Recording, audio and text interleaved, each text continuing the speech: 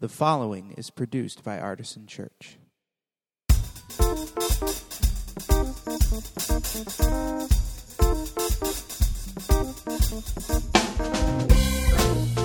Welcome to the Artisan Church Podcast, a weekly broadcast of Artisan Church in Rochester, New York. To learn more about Artisan Church or to support the ministry, visit www.artisanchurch.com. There's two things you can say about the people of Artisan. It's that they're friendly and that they're late. Which is why, by the way, we have these special seats in the wings here.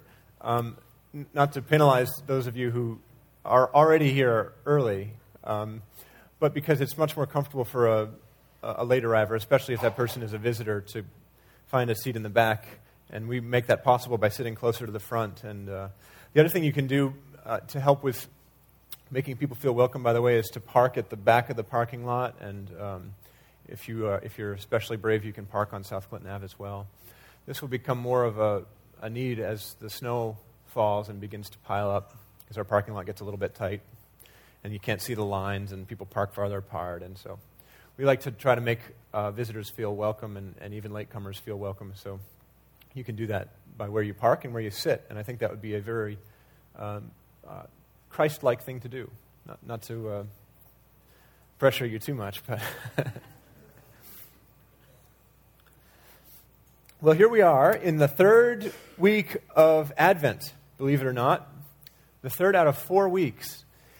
And it doesn't seem that it's possible that we've made it that far through Advent and that far into December, but we have. And so I want to catch you up. If you haven't been here for the past couple of weeks, very briefly, I'll give you a catch-up here.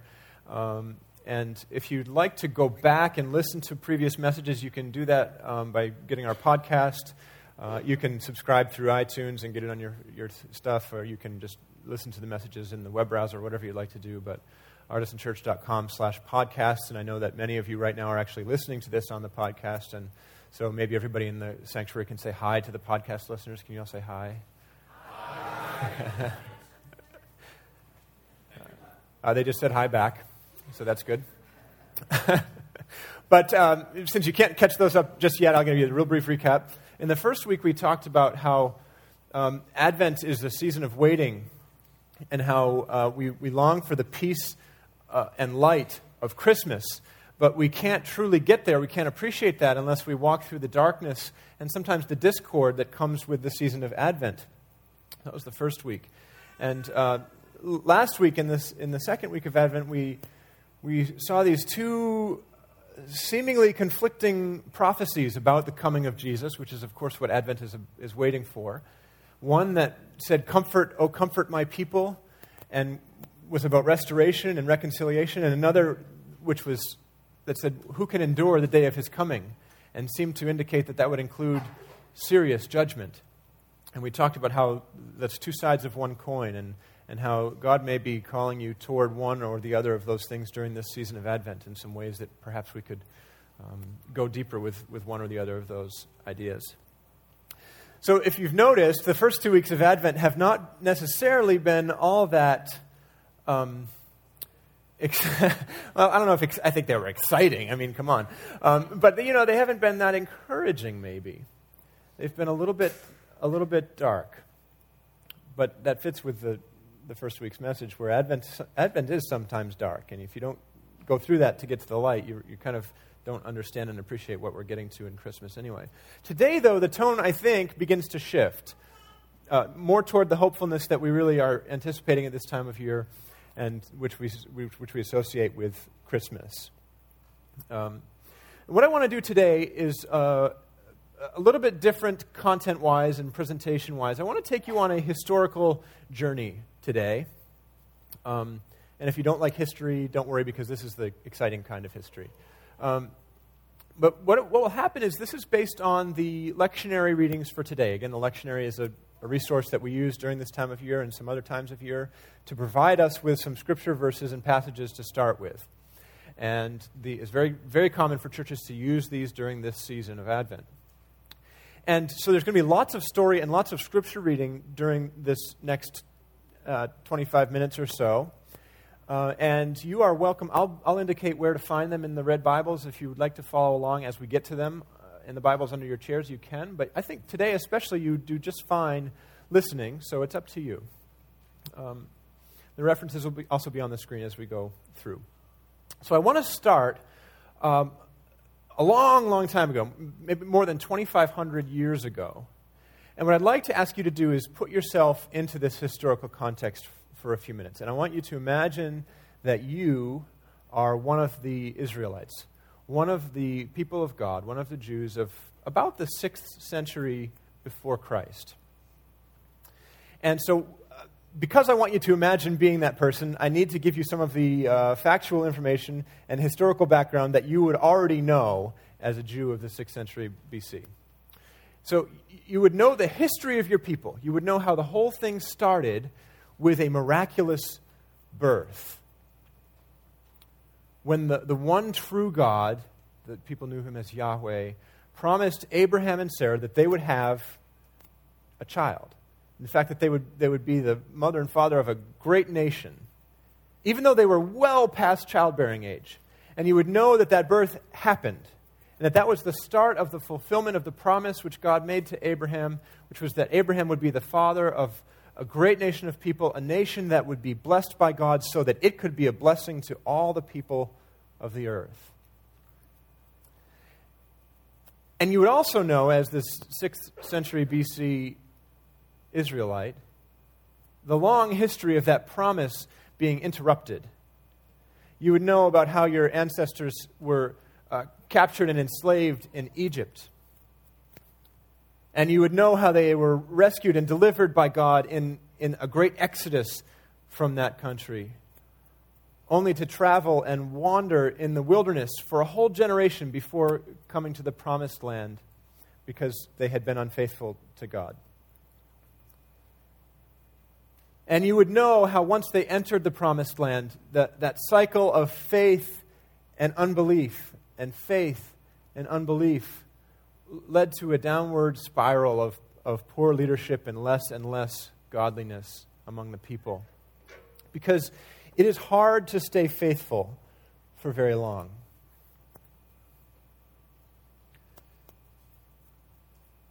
And you would know how the nation was first governed by judges. A few who were good and faithful people like Deborah, but mostly who were stupid and corrupt people like Samson. And you would know how your people, your ancestors, had eventually demanded of God that he give you a king. And how this turned out exactly as God said it would, with the kings taking the place of God and oppressing their own people. You would know how one of those kings did succeed in building a holy temple, a permanent residence for God's localized presence in the community, and how that was the center of worship in the city of Jerusalem. But you would know how after only 3 generations of the monarchy, only 3 kings who themselves only did an okay job at being king over God's people, that monarchy split. The sons of that 3rd king had an argument, and the kingdom was divided into 2 kingdoms. You had the northern kingdom of Israel and the southern kingdom of Judah. And this is you would know all of this already as a 6th century Jew. And you would know how the northern kingdom of God was less faithful to him. And about 150 years ago, if we're imagining ourselves at this time in history, the northern kingdom had turned from God, and as a result, he had turned from them his favor, and they were conquered by the Assyrian Empire. But the south stayed faithful for a while. But it's hard to stay faithful for very long.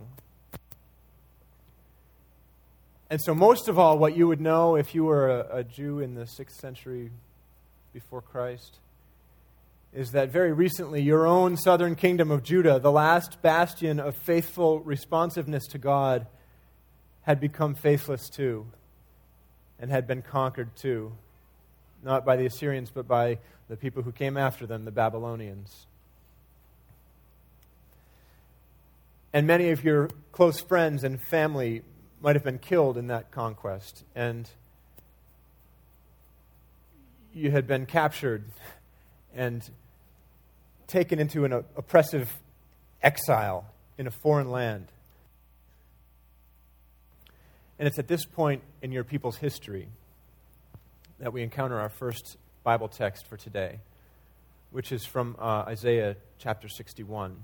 And the prophet Isaiah spoke these words of hope to the people in that state.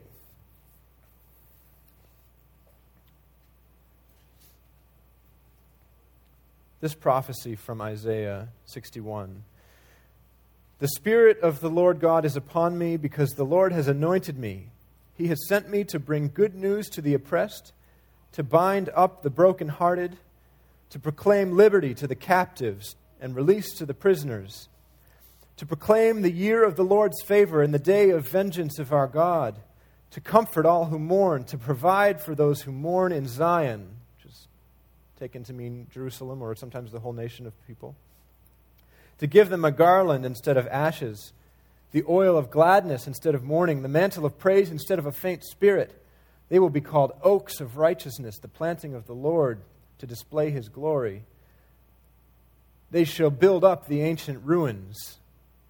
And here you couldn't help but think about the fact that the temple that King Solomon had built had been destroyed by the Babylonian horde.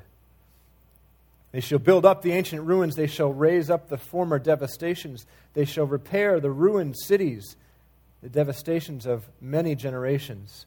Skipping ahead to verse 8. For I, the Lord, love justice.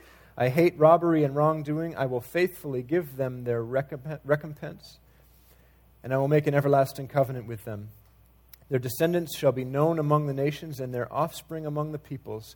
And all who see them shall acknowledge that they are a people whom the Lord has blessed. I will greatly rejoice in the Lord. My whole being shall exult in my God. For He has clothed me with the garments of salvation.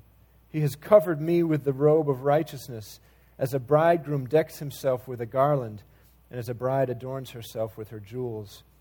For as the earth brings forth its shoots, and as a garden causes what is sown in it to spring up, so the Lord God will cause righteousness and praise to spring up before all the nations.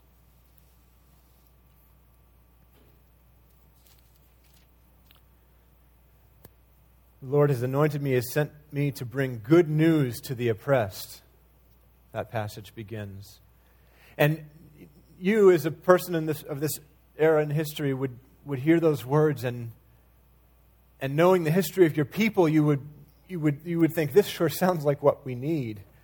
Good news for the oppressed, rebuilding of the ruins. Yes, please, Lord, make it happen. And as an exiled Jew of that era, you would probably return to that promise, maybe every day. That the oppression and the exile would end, and you would be returned to the holy city of Jerusalem, where you believed God's people belonged. So that's the first leg in this historical journey.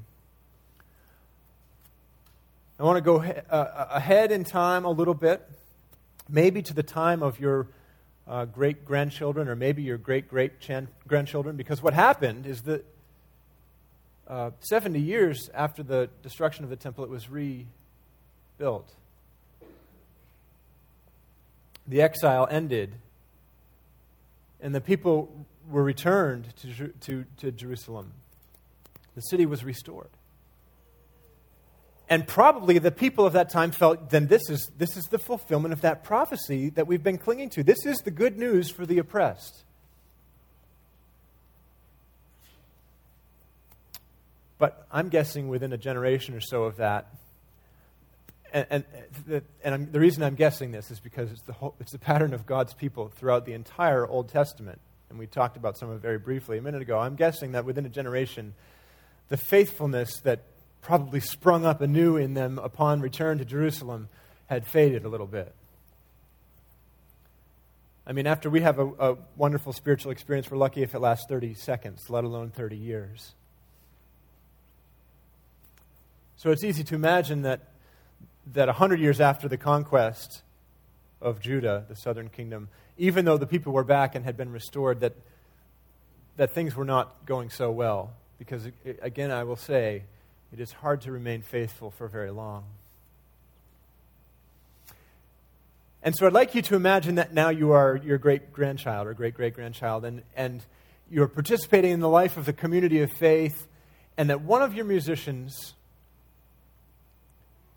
and we need the musicians as much as we need the prophets, wrote a song.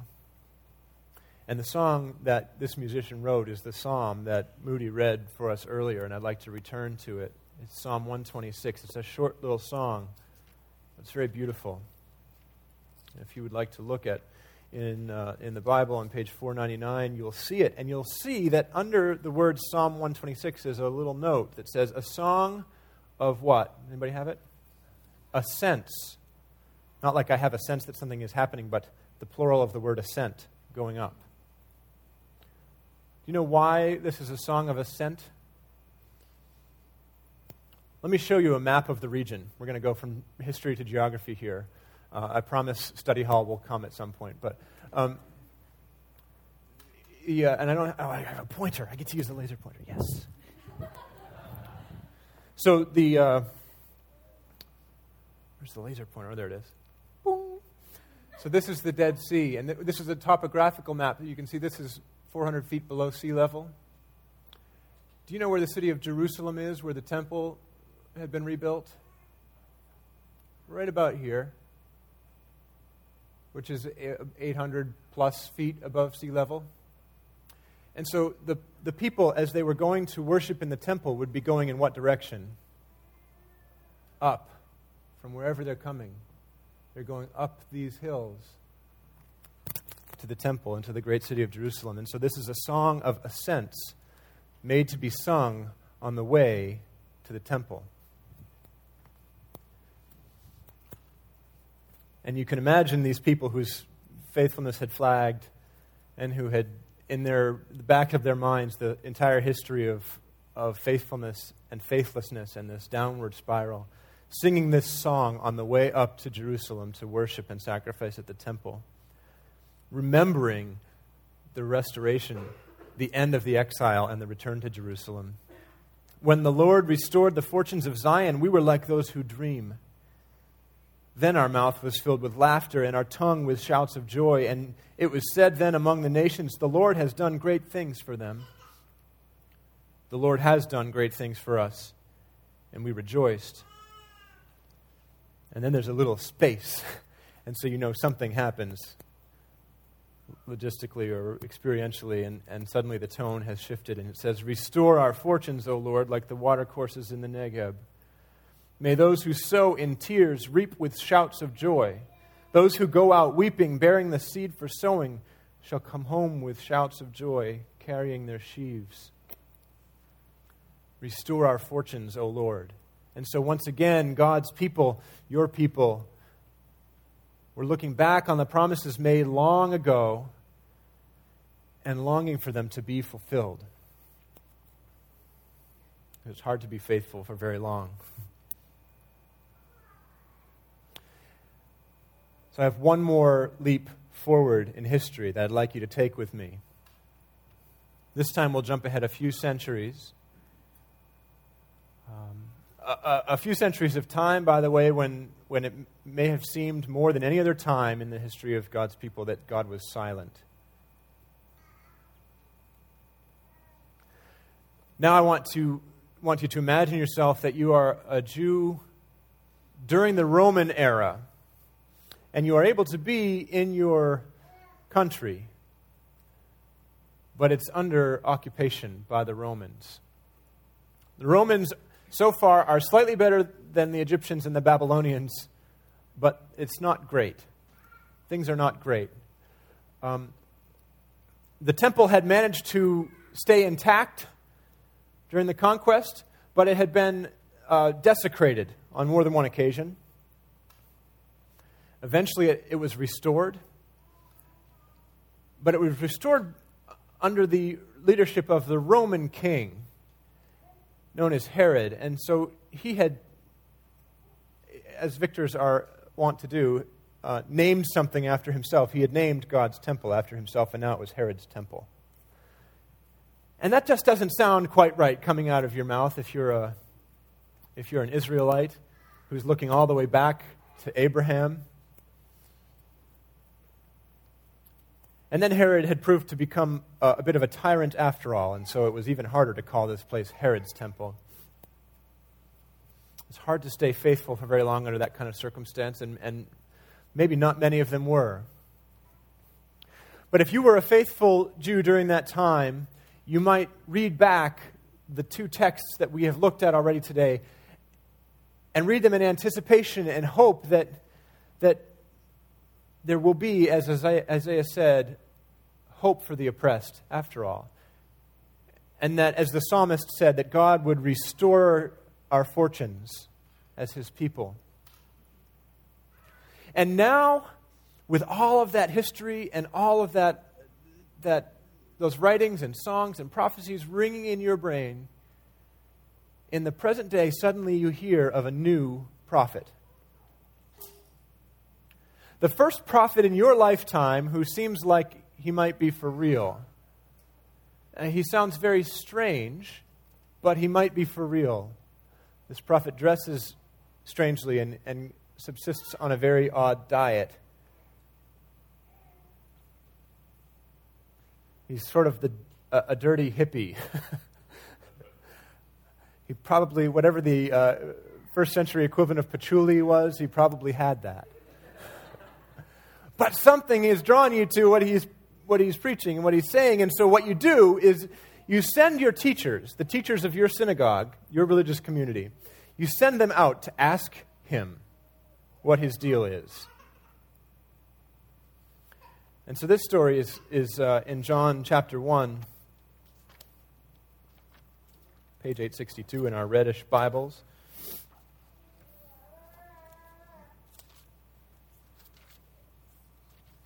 You know who this prophet was, perhaps? This is the Gospel of John, and the prophet's name is John, but they are different Johns. Chapter 1, verse 6, there was a man sent from God whose name was John. By the way, in the Gospel of John, if he's saying the name John, he's not talking about himself. If he talks about himself, he usually calls himself the Beloved. Which is one of those things that he might have meant as a sign of humility, like, I'm not going to use my own name. I'm just the disciple that Jesus loved.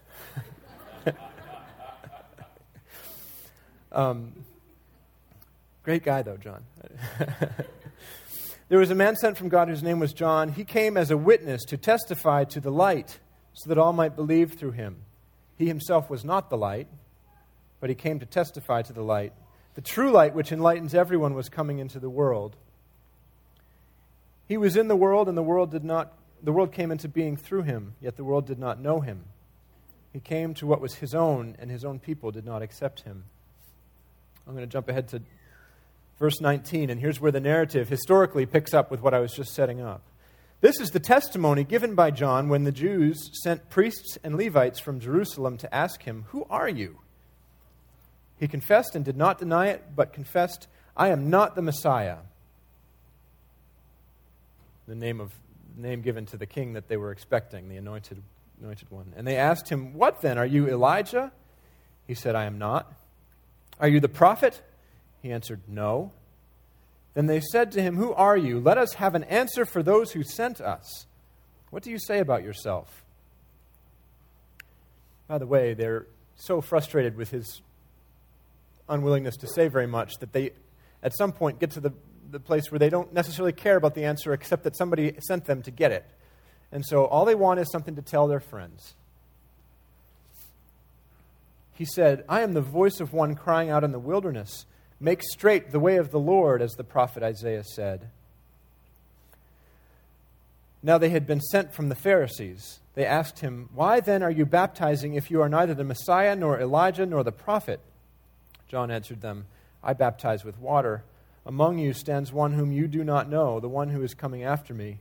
I am not worthy to untie the thong of his sandal." This took place in Bethany across the Jordan where John was baptizing.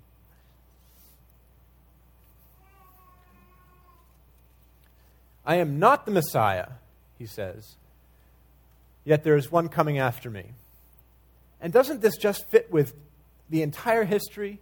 I am not the Messiah. I thought we had it, but there is one who's coming after me. Despair and then hope.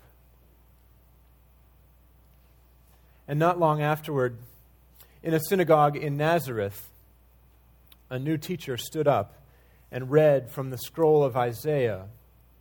And what he read was the first prophecy that we encounter today, the one from the 6th century BC. He read this, and it's recorded in one of the other gospel stories here. I'll just give it to you really quickly. Luke chapter 4. Starting in verse 16. When he came to Nazareth, where he'd been brought up, he went to the synagogue on the Sabbath day, as was his custom. He stood up to read, and the scroll of the prophet Isaiah was given to him. He unrolled the scroll and found the place where it was written, and these words will sound familiar to you as they would have sounded to everyone in the room. The Spirit of the Lord is upon me, because he has anointed me to bring good news to the poor. He has sent me to proclaim release to the captives and recovery of sight to the blind, to let the oppressed go free, and to proclaim the year of the Lord's favor. Nothing uncommon yet. This is a teacher standing up in the synagogue and reading from the prophets. He rolled up the scroll, gave it back to the attendant, and sat down, which is what a Jewish teacher would do when he was getting ready to teach. Sit down. The eyes of all in the synagogue were fixed on him. Then he began to say to them, "Today, this scripture has been fulfilled in your hearing."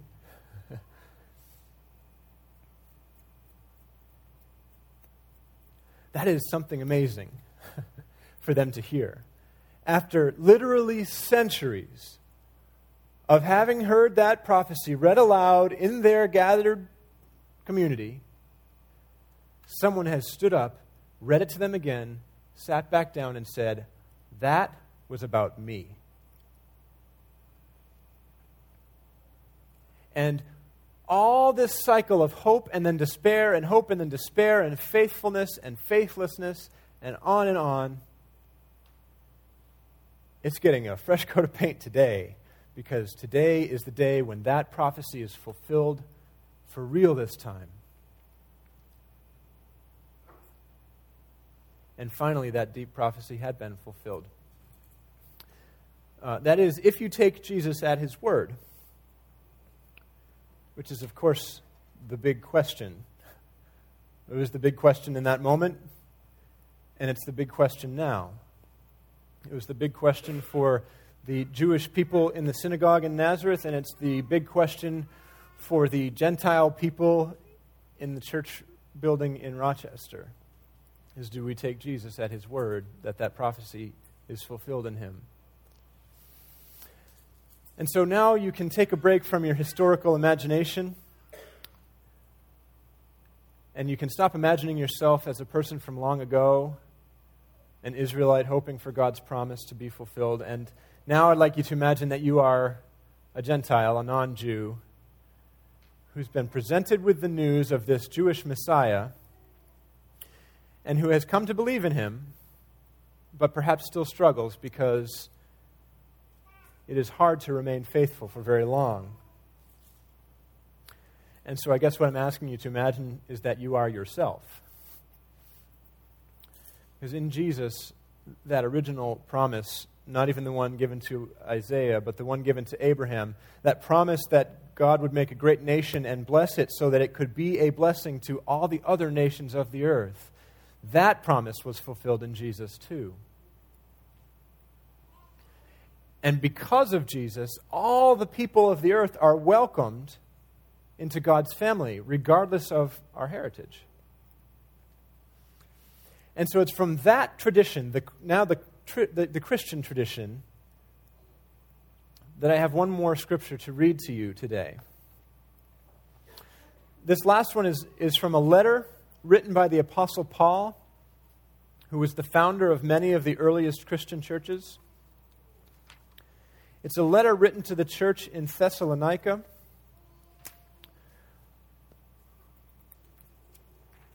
These were people who believed in Jesus, but you can tell from the words that he writes to them that they were struggling with the tension that we described in the first week, that the greatest moment in history has already happened, but that it is what? Not yet finished. This was written in about 50 AD. So we're talking about maybe 20 years after the crucifixion, death, and resurrection of Jesus. And it answers the question that maybe is burning in all of our hearts and was burning in their hearts. How should we live while we wait for whatever is to come? And maybe you today feel tossed about in your faith. Maybe you feel like the people of Israel, that it's hard to stay faithful. And if that's you, then this is the passage for you to hear today. Chapter 5, verses 16 through 24. Rejoice always. Pray without ceasing. Give thanks in all circumstances, for this is the will of God in Christ Jesus for you. And by the way, we all talk about seeking God's will for our life, and this is one of the few places in the New Testament where it is explicitly described what God's will is. Do not quench the Spirit. Do not despise the words of prophets. And the Greek there says, do not despise the prophecies. But test everything. Hold fast to what is good. Abstain from every form of evil. May the God of peace himself sanctify you entirely. And may your spirit and soul and body be kept sound and blameless at the coming of our Lord Jesus Christ. The one who calls you is faithful, and he will do this. I love that phrase, do not forsake the prophecies. So even these Christians, these post-Judaism believers, even though many of them were Jews, though at this point in Macedonia there are probably a lot of Greek Christians as well, Gentiles. But even them, Paul is asking them to go back and look at these prophecies and not forget them, not forsake them. Do not forsake the story. Always, always remember what has happened from Abraham to Isaiah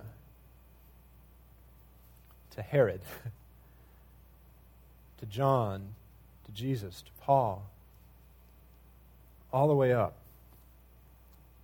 Do not forsake the story. Tell it to your children. Tell it to each other, because we all need to be reminded of it. And maybe most of all, do not lie to each other about the faithlessness of the people of God, because they always have been, and they always will be, unable to be faithful for very long. And maybe at this point we can shift from they to we. So do not lie about the faithlessness of the people of God. Instead, be reminded and proclaim the faithfulness of God himself.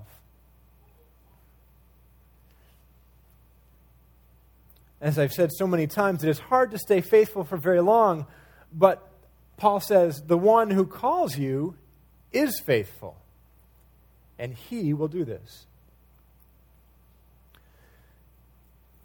The sanctification, the fancy word that Paul uses there, which is just the continuation of your faith, the process of being made holy and set apart and special for God, the continuation of your salvation if you're a person who's already a Christian,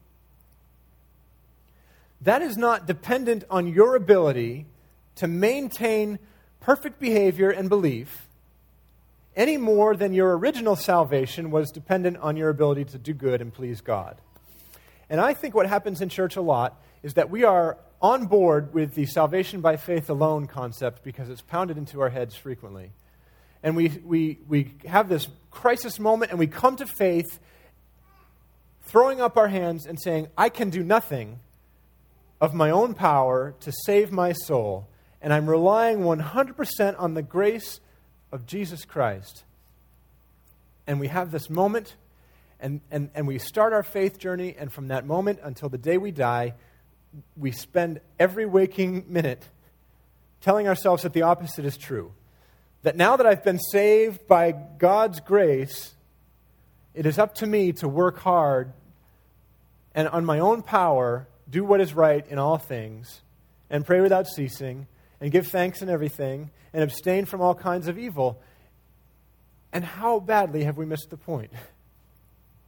That it's God's grace that is necessary and required, and which supports us through that entire time. I believe that the prophet Isaiah was right, that there is hope for the oppressed. I believe that that hope comes in our faith in Jesus. Our trust in the one true God, the Father. And our continuation until the end by the power of the Holy Spirit.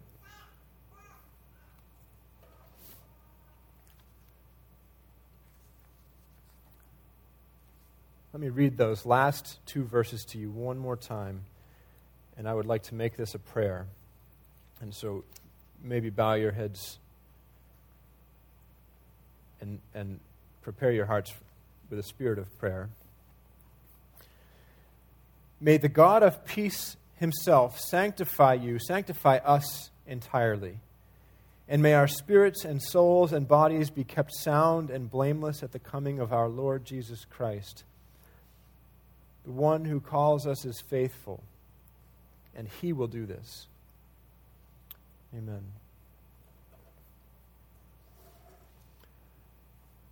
Our response to the hearing of those promises, especially the one that is tied up in the death and resurrection of our Lord Jesus, is to come to this table of communion and celebrate together his sacrament.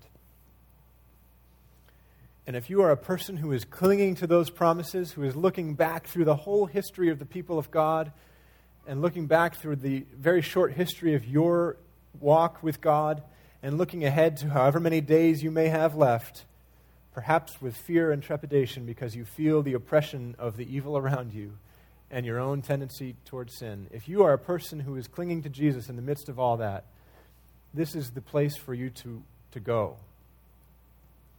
And your invitation to come to this table and receive his body and blood, broken for you, shed for you, and for the sins of yours and many, that is not dependent on your membership in this church or in our denomination. It is dependent only on your faith and belief in Jesus and your desire to follow him. And so we're going to continue to sing and worship God in that way. But at this moment of worship, I invite you to come to the table, if that describes you, and respond. You can dip a piece of the bread in the wine or the juice. We have, the gluten-free option for those who have sensitivities in that way. And if you'd like to get your children and have them take communion with you, that's okay to do here as well. You can get them afterward if you prefer. And as always, it's okay to sit and think and pray if this is not what you feel would be the best response for you today. But I would ask you that you would respond in whatever way God might be leading you today as we continue to worship him together.